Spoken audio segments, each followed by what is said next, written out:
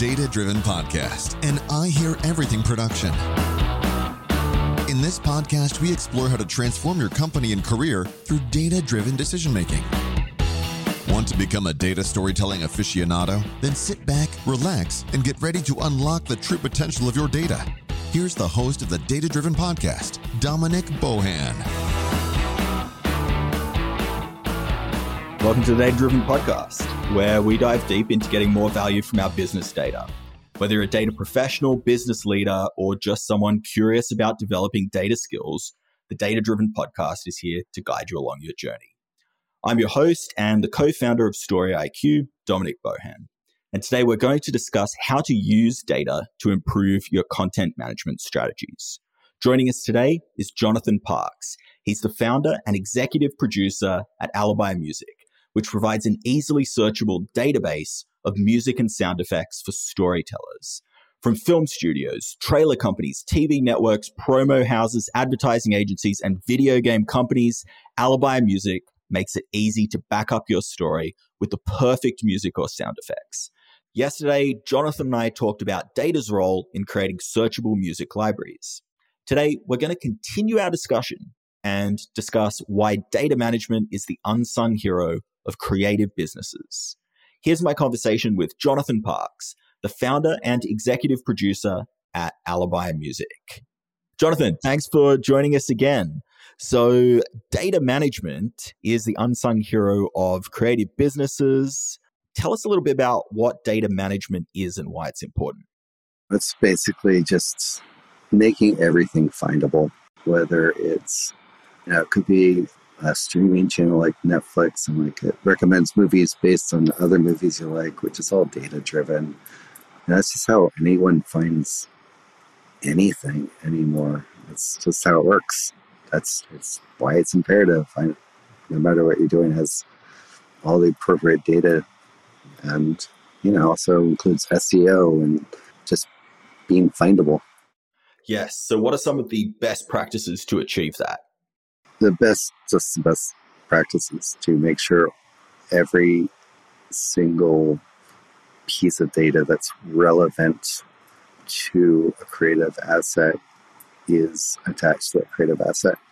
So that does include creative search data like mood and genre, instruments, and even those, some words mean different things to different people. Nothing's perfect, but you try to get as perfect as possible. But then there's all the other data that no one really looks at or cares about on the user end. And that's ISRC codes and publishing data and all this stuff that really actually gets us paid at the end of the day. And without that, if it's not there, if it's not attached, if it's not registered, then we can't track. We don't get paid properly. So, there's the creative aspect, the searchable aspect, and then there's just the full out, this is how we make money part. Not to be neglected. Yeah. So presumably no one's searching for ISOC codes. I'm not sure what they are, but it sounds like some way of tracking the sales. Yeah. Tell us a bit about that.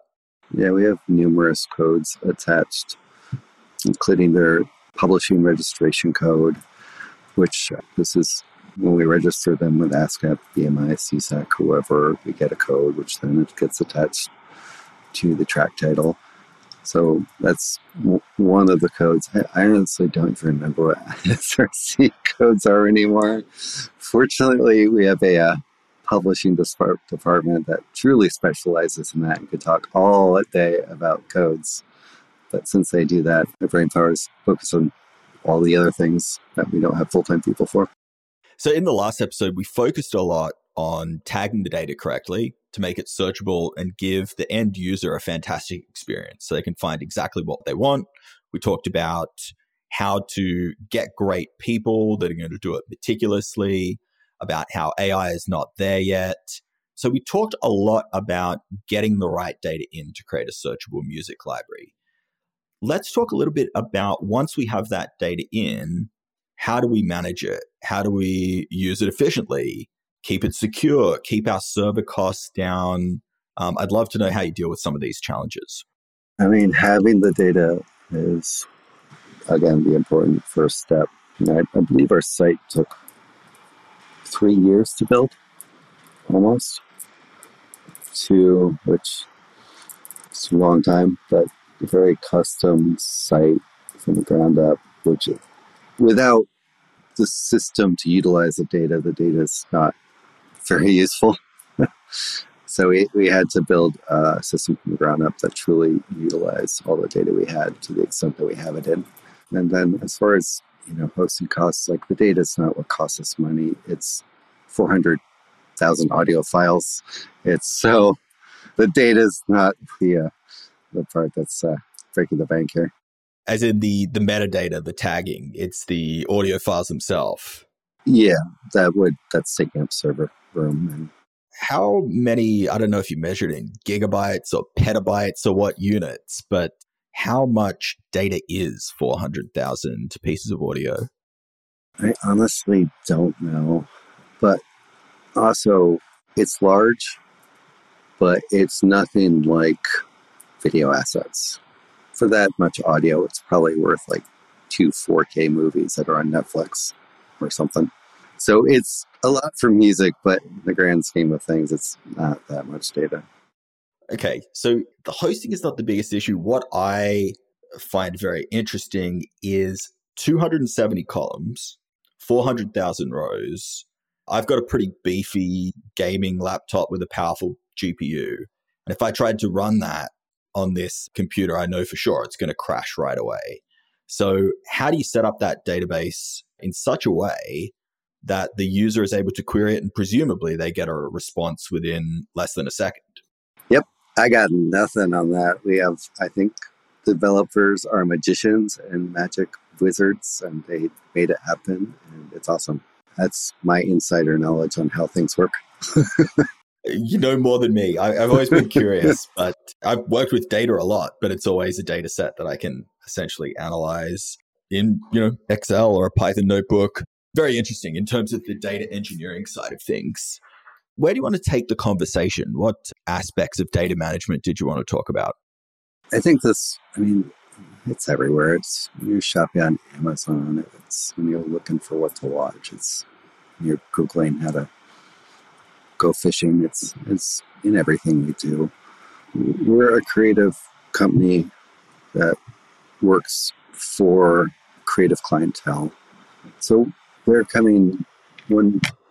our clients come to us for the catalog, they're looking for pre-existing assets of music that they can utilize to be one of the many, many characters within their production, along with lighting and actors and sound mixing and scenery and all the incredible things that go into making something.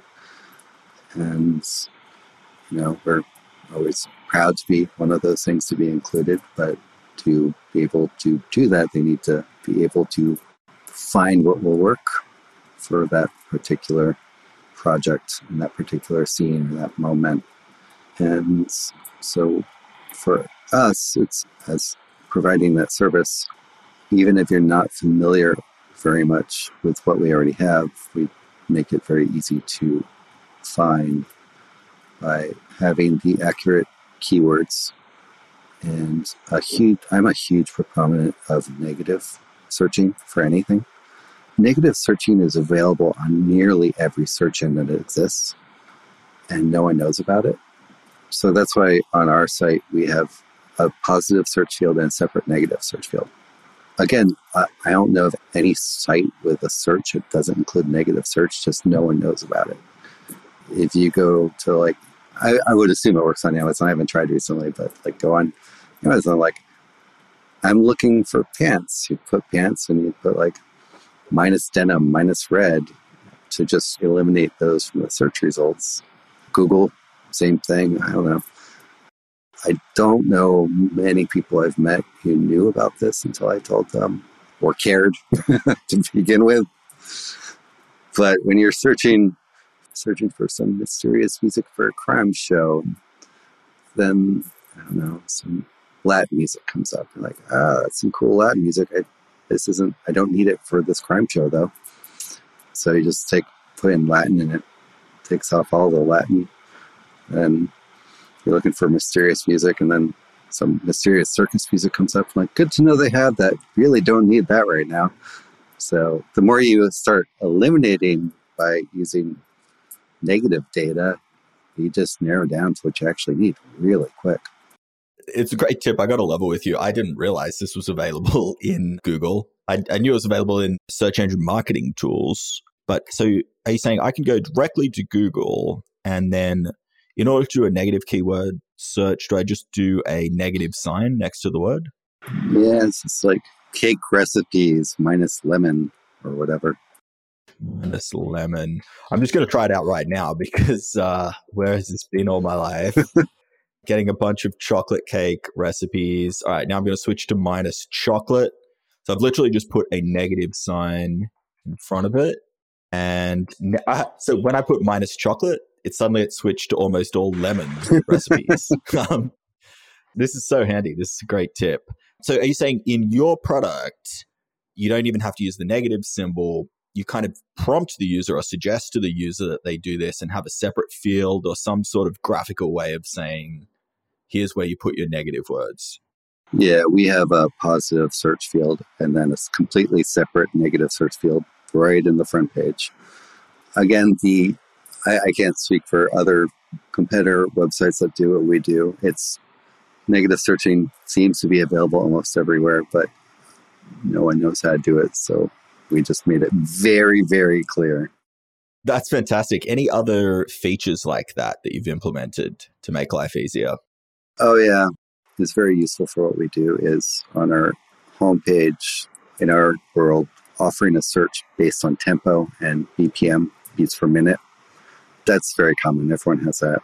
So before we had this website, and for like the last 20 years I've been doing this, I would have a small little free app on my computer or phone that I'd tap along the BPM to the rhythm of the cut I was watching, or if a client sent a reference track.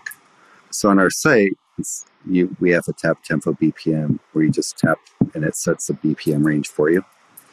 It's really the dumbest, most simple thing, but especially if you're looking to replace an existing piece of music, if you put the BPM at right, BPM range and some of the instruments and genres, you'll pretty much get close to what you need almost right away.